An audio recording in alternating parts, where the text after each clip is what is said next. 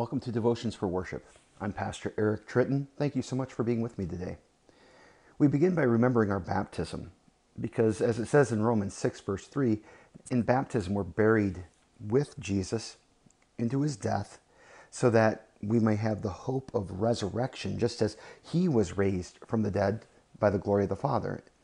And because we have that hope, we walk in a new life. Or as it says in Romans, we walk in newness of life. Because if we've been united with Jesus in his death, we're going to be reunited with him or united with him in a resurrection like his too. And we live in the hope of that resurrection every day. And so we remember that by making the sign of the cross and saying, in the name of the Father, the Son, and the Holy Spirit. Amen. This morning we confess our Christian faith using Luther's explanation to the second article of the Apostles' Creed. I believe that Jesus Christ, true God, begotten of the Father from eternity, and also true man, born of the Virgin Mary, is my Lord, who has redeemed me, a lost and condemned person, purchased and won me from all sins, from death, from the power of the devil, not with gold or silver, but with his holy precious blood and with his innocent suffering and death, that I may be his own and live under him in his kingdom, and serve him in everlasting righteousness, innocence, and blessedness, just as he is risen from the dead, lives and reigns to all eternity. This is most certainly true. Our scripture reading is Psalm 10. Psalm 10. Why, O Lord, do you stand far away? Why do you hide yourself in times of trouble? In arrogance, the wicked hotly pursue the poor. Let them be caught in the schemes they have devised. For the wicked boasts of the desires of his soul, and the one greedy for gain curses and renounces the Lord. In the pride of his face, the wicked does not seek him.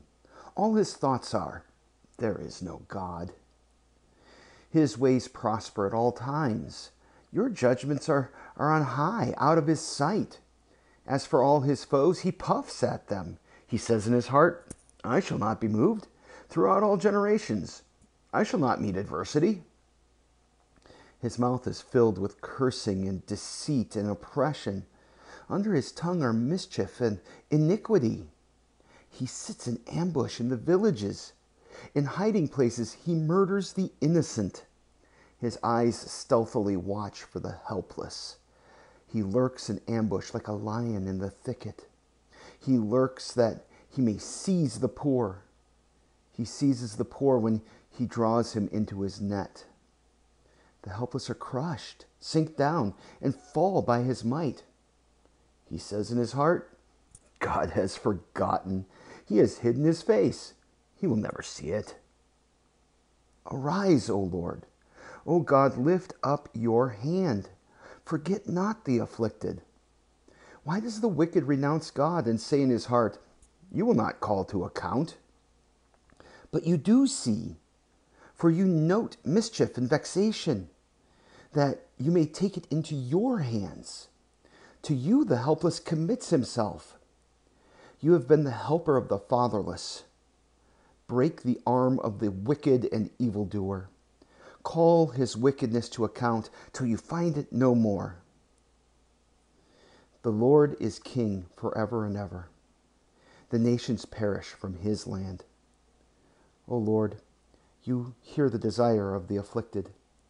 You will strengthen their heart. You will incline your ear to do justice to the fatherless and the oppressed, so that man who is of the earth may strike terror no more.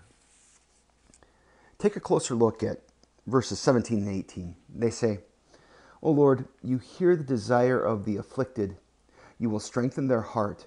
You will incline your ear to do justice to the fatherless and the oppressed, so that man who is of the earth may strike terror no more. As the psalmist speaks of the afflicted, the fatherless, and the oppressed, it's important for us to see these images as the most vulnerable people. These are people who, in and of themselves, have little to no hope, strength, or protection. On the one hand, this psalm teaches us to intercede on behalf of others. We live in a world in which there is injustice, wickedness, and wrongdoing. Harm is done to other people. In this fallen world, the very systems in which we trust to do good to those who need help in our communities fall short and are sometimes marred with inequities. Many of the world's problems are obvious, overwhelming, and beyond our power to fix. So we call out to God, even as we seek to live and love and do right by our neighbors. Because remember, even if we cannot fix the world, we can strive to do right by the people in our communities, the people we come into contact with day by day. On the other hand, the psalm challenges us to see ourselves as those who, in and of ourselves, have no hope, strength, or protection.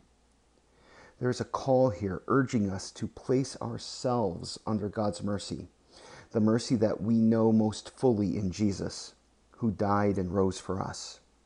We trust God's mercy even when we're feeling the perceived absence and crying out for God's salvation. The psalmist calls us to trust that the Lord is king forever, and that the things of this world, even the nations, those things perish. So these things do not strike terror in our hearts. The challenge of Psalm 10 is the question, who or what will be your God? Where will you place your hope?